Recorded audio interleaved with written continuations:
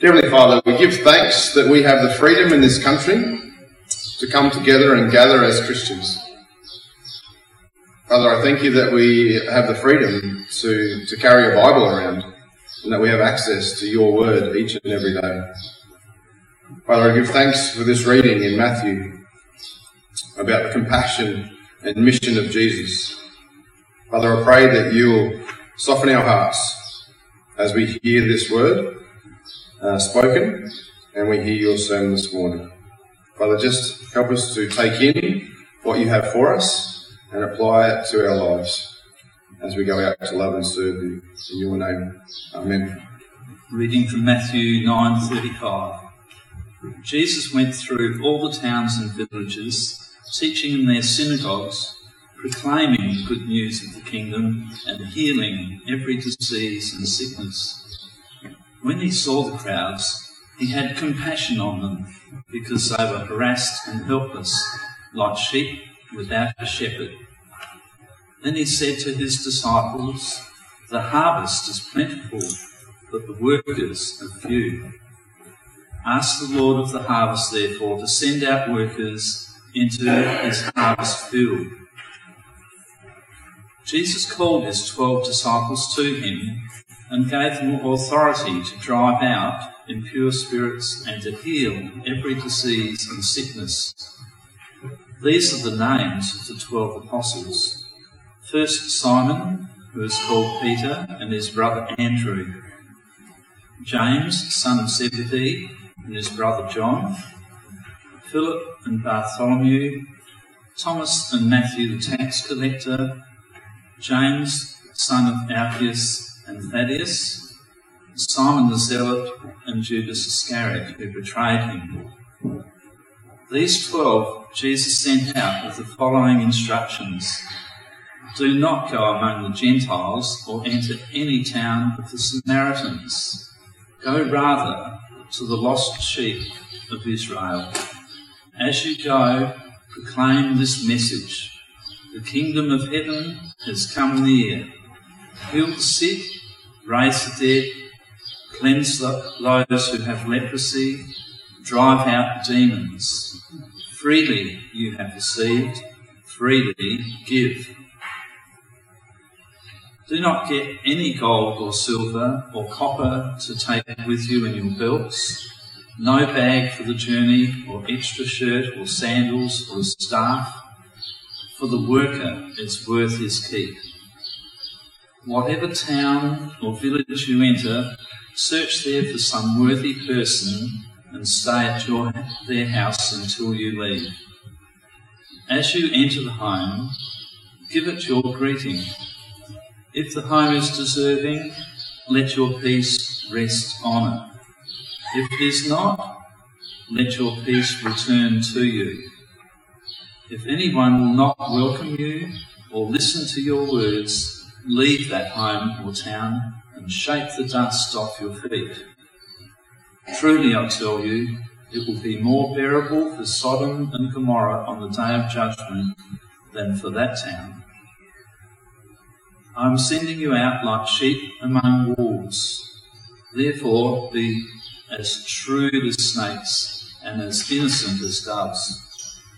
Be on your guard, for you'll be handed over to the local councils and be flogged in the synagogues. On my account, you will be brought before governors and kings as witnesses to them and to the Gentiles. But when they arrest you, do not worry about what to say or how to say it.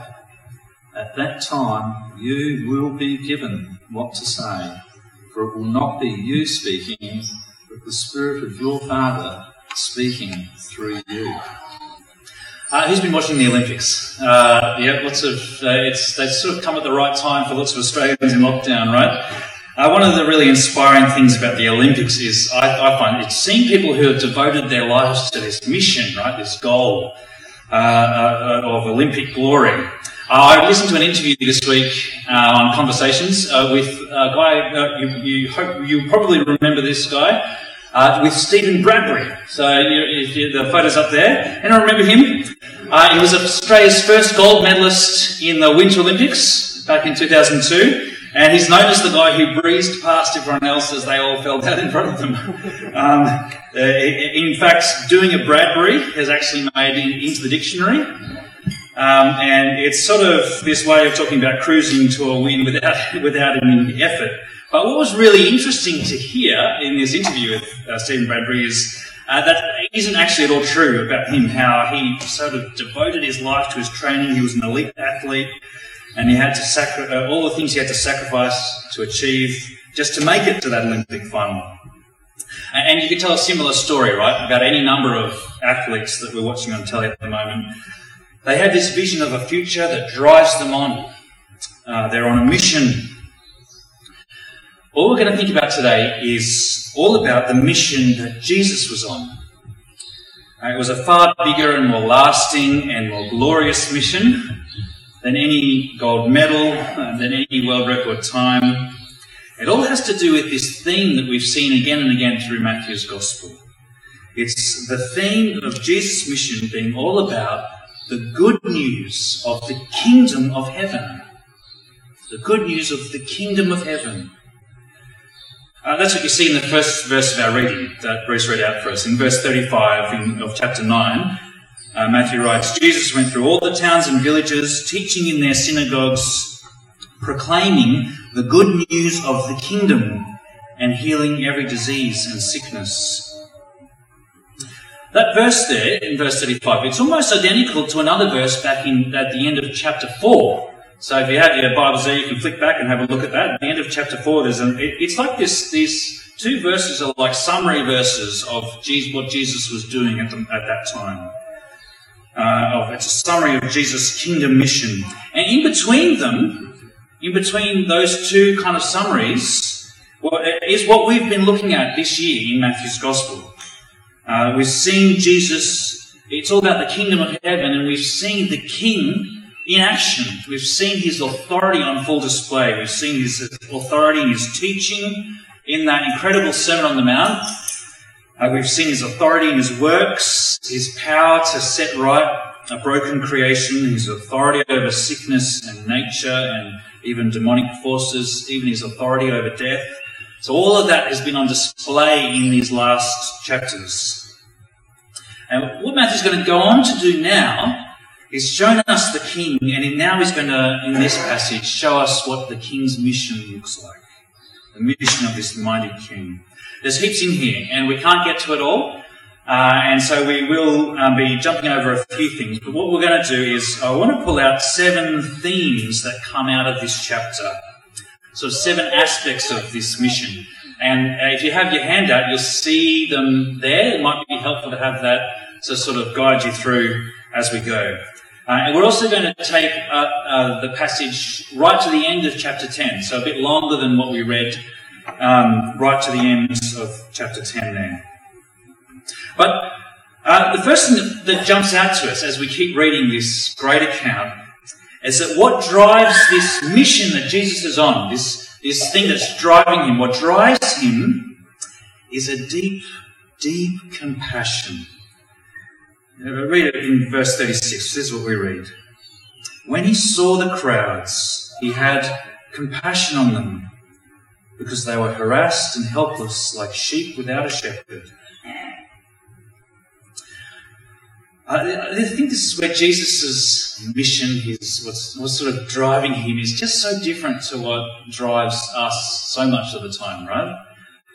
The goals we make for ourselves can so often be driven by, maybe by our insecurities, maybe by our desire for recognition or for praise or for control. But this great mission that Jesus is on isn't like any of that. Isn't driven by any of that. It's not as if there's some lack within Jesus that he's trying to make up for. Some neediness within him. His motivation, the beating heart of his mission, is not a self-centered desire, but an other person-centered compassion. So, he's travelling around, we're told. He's travelling around proclaiming that this good news that the kingdom of heaven has come near, that this moment has come near when God will reign in power, when he'll bring fulfillment to all his promises, he'll bring justice and healing to the world. And he sees these people. He notices them. He sees them in all their pain and their sorrow. And that word compassion that you read there, it's not a kind of weak word. It's not just feeling a little bit of pity. It's this really strong word, a really strong, deep word. It doesn't just mean he feels a little bit of pity. It's a word that means something more like his guts get twisted up inside him. Ever felt like that?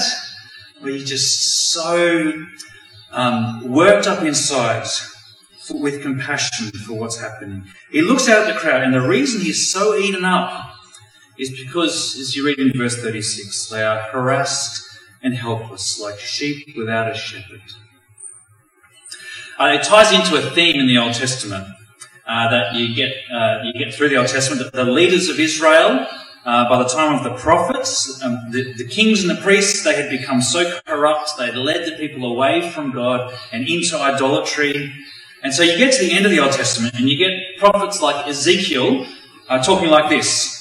It's not up on the screen, but just listen to it. This is what Ezekiel writes. The word of the Lord came to me, Son of man, prophesy against the shepherds of Israel. Prophesy and say to them, this is what the sovereign Lord says. Woe to you, shepherds of Israel, who only take care of yourselves. Should not shepherds take care of the flock? You've ruled them harshly and brutally. So they were scattered because there was no shepherd. And when they were scattered, they became food for all the wild animals. And it goes on, this is what the sovereign Lord says. I myself will search for my sheep and look for them. As a shepherd looks after his scattered flock when he's with them, so I will look after my sheep. So this is the promise of God for his scattered sheep who are harassed and helpless. And what that means is this compassion that we see in Jesus here is the compassion of the one true and living God for his lost and scattered sheep. It motivates his mission as the Father sends the Son in the power of the Spirit to be the good shepherd who lays down his life for his sheep. It's so important for us, I think. It's so foundational when thinking about what God is doing in the world through his gospel, through this good news of his kingdom. It flows out of his compassion. And Jesus invites his disciples to share in that. But one of the surprising things about this passage is what Jesus says next. So you can see it there in verse 37 to 38. What is the first response Jesus calls for? When he's faced with people who need to hear about him and his kingdom, what's the first thing he calls his disciples to do? Well, it's to pray. Yeah, it's to pray. To pray. He changes images from shepherds to crops. And then he says this, verse 37 says, the harvest is plentiful, but the workers are few. Ask the Lord of the harvest, therefore. Pray to this Lord of the harvest. And do you see what Jesus is saying there? This mission is actually God's mission. And it's so important, so helpful. Gospel mission isn't our idea. It's not something that we come up with in our own strength, that we make happen through our own programs. There is a Lord of the harvest. It's his mission. It's his work. It's what he is doing in the world by his Spirit as the good news of his kingdom is proclaimed. And so Jesus says, first thing to do, if you are filled with his holy compassion for a lost world, is to pray. To pray to the Lord of the harvest. But Jesus doesn't just say pray vaguely. He gives us this specific thing to pray for. Verse 37, harvest is plentiful, the workers are few.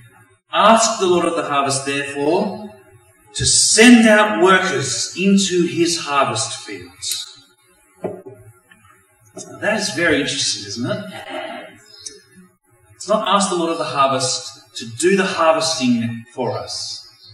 Ask the Lord of the harvest to send out workers into his harvest field in his strange and wonderful grace.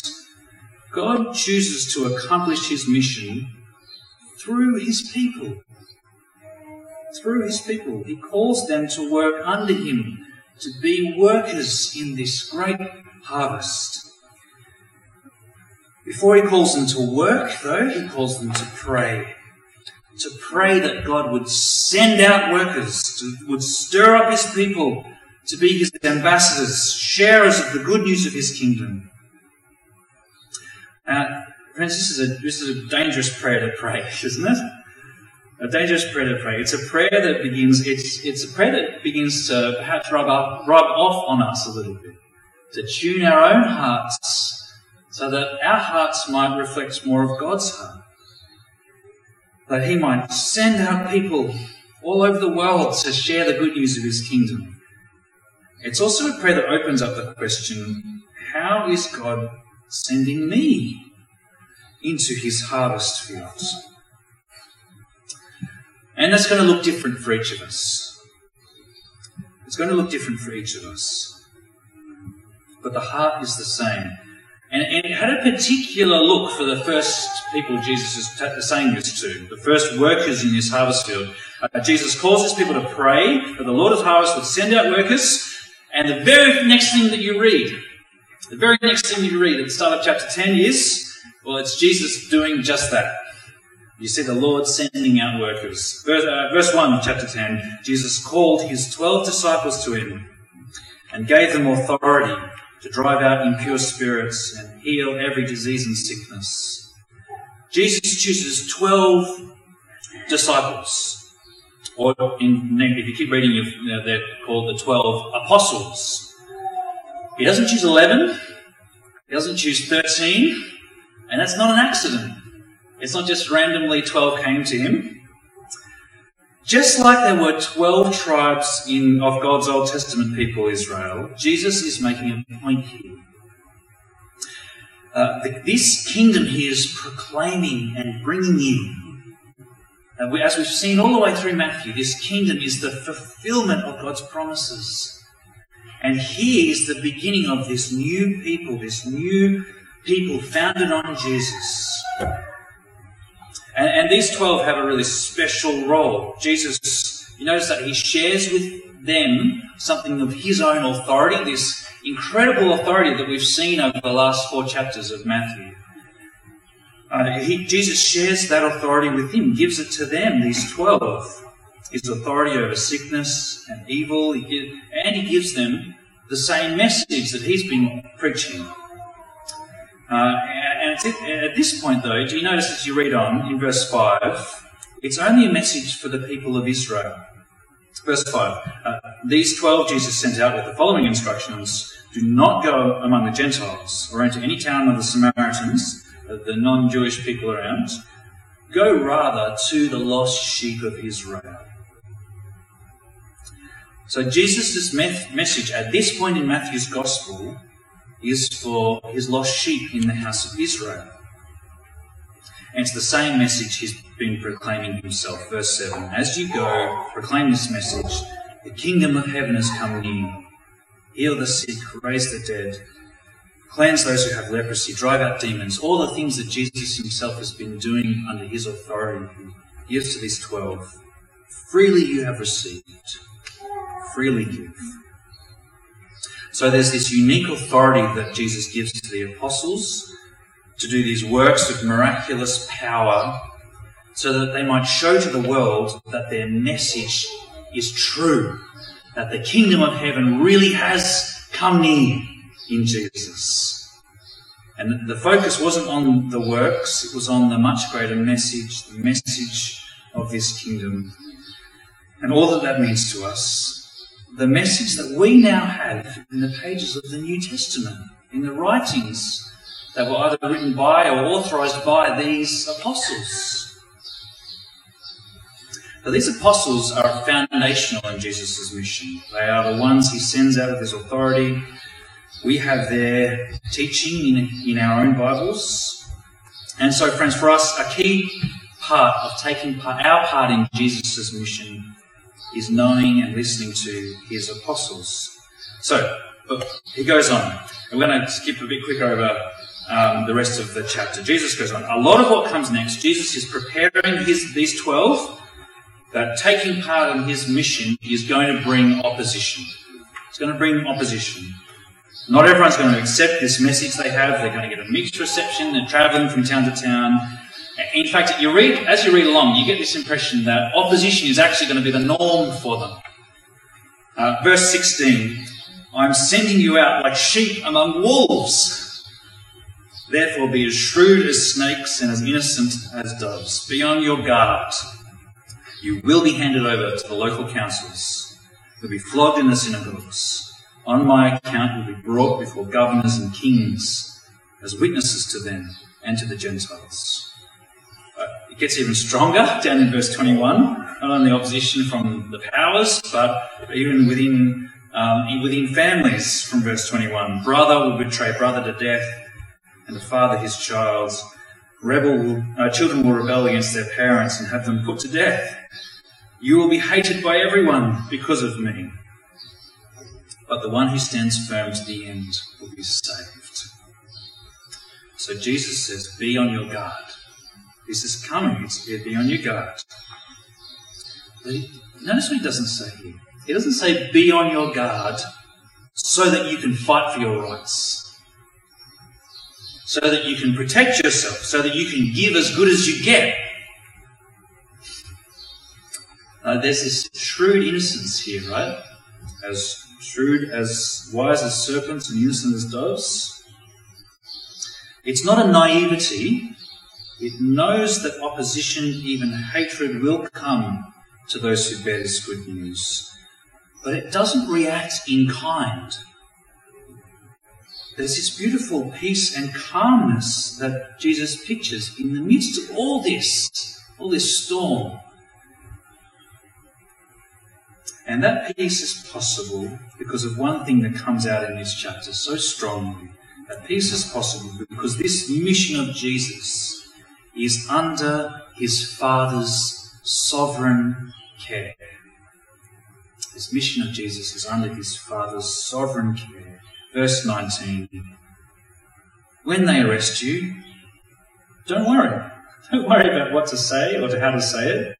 At that time you will be given what to say.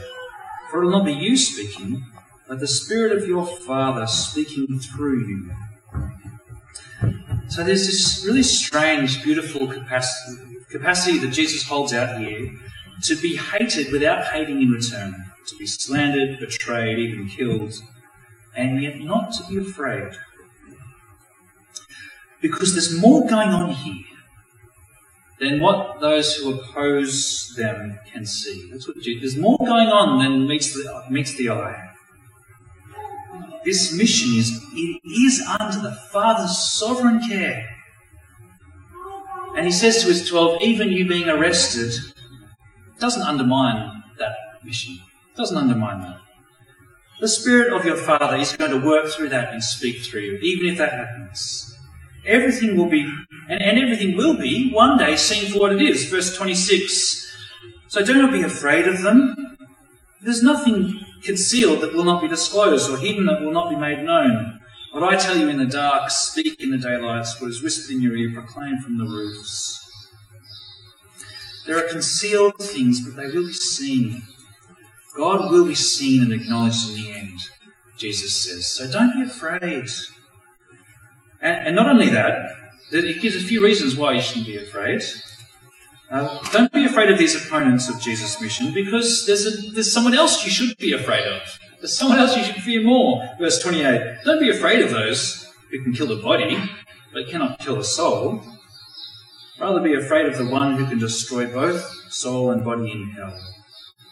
And Jesus is talking about God there. Jesus wants his people to fear God more than they fear people.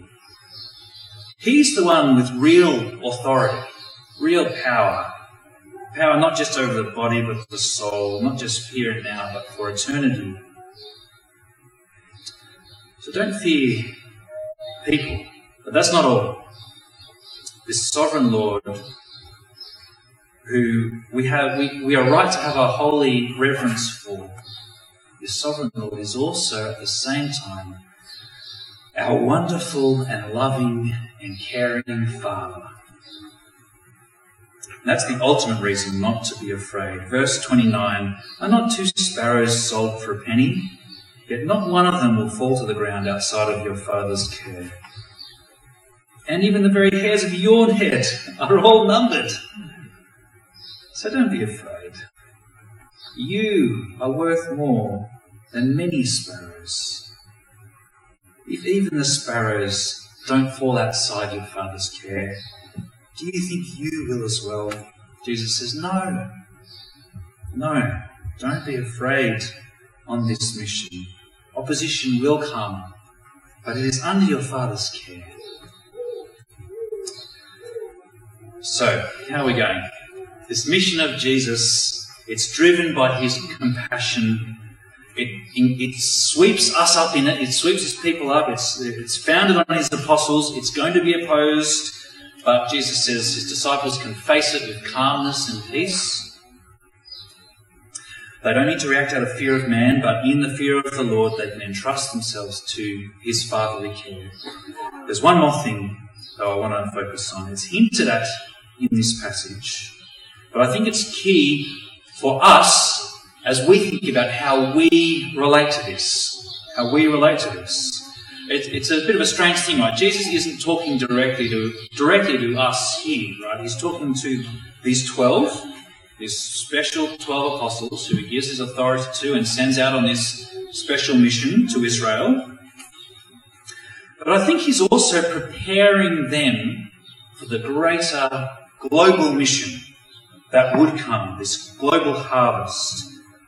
And that's the harvest that we're also involved in. I think you get a glimpse of that back in verse 23. So if you flick back to verse 23, Jesus says, "When you're persecuted in one place, flee to another. Truly I tell you, you'll not finish going through the towns of Israel before the Son of Man comes." We've seen this Son of Man figure being used by Jesus throughout Matthew's Gospel, right? And we've seen the way in which it comes from an Old Testament book called Daniel. In Daniel chapter 7, this vision of this Son of Man, this King, who the King of God's people, who is given all authority. And Jesus says they won't finish going through the towns. They won't be able to get to all the towns before the Son of Man comes. There's some debate over what this means when this happens. I think Jesus is looking ahead to his death and resurrection here.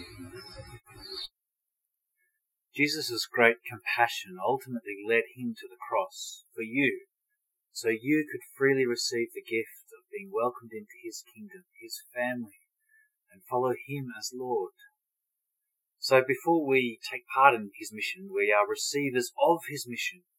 But receiving his grace, it changes us, it gives us a new heart, so that like these 12 apostles, what we have freely received, we can now freely give. Later in the chapter, in chapter 10, Jesus calls his disciples to take up their cross and follow him. He knew that's where he was heading, to his death. But he also knew that that was the moment of real life, the moment all history was longing for. And he makes this wonderful promise in verse 39. "Whoever finds their life will lose it, and whoever loses their life for my sake will find it." So Jesus' death for sin, his resurrection and his ascension to the Father, that's when his kingdom is established, when he comes as the glorious Son of Man to the Father. And that's when this first mission to Israel explodes out to the whole world too. And that's when that sweeps us up too. At the end of Matthew's Gospel, that's exactly what you see. I'm going to finish with this call of Jesus to take our part in his mission to all people. So let's read from Matthew 28, at the end of Matthew's Gospel. Jesus, now having come and died for sin and been raised again, says this: "All authority in heaven and on earth has been given to me. Therefore, go and make disciples of all nations, baptizing them in the name of the Father and of the Son and of the Holy Spirit, and teaching them to obey everything I have commanded you. And surely I am with you always, to the very end of the age. Let's pray together, friends. Our Father, we thank you for the wonderful gospel, this good news of your kingdom that has come to us. Father, we thank you for the compassion that you have poured out on us in Christ. We thank you that because of your compassion you came on your mission, and that because of your mission we are included in your family. We can know you as our Father. Lord, we pray that you might send out many people into your harvest field as bearers of your good news, and that you might even use us in that. We pray that for our own community. We pray that for across the south coast to Victor Harbour through to Goolwa. We pray that for the Rio Peninsula and for the whole world. Please continue to use us for your glory in this wonderful mission, and help us to trust you as our good and loving Father who has all of this in your hand. And we pray that for your sake in Jesus' precious name. Amen.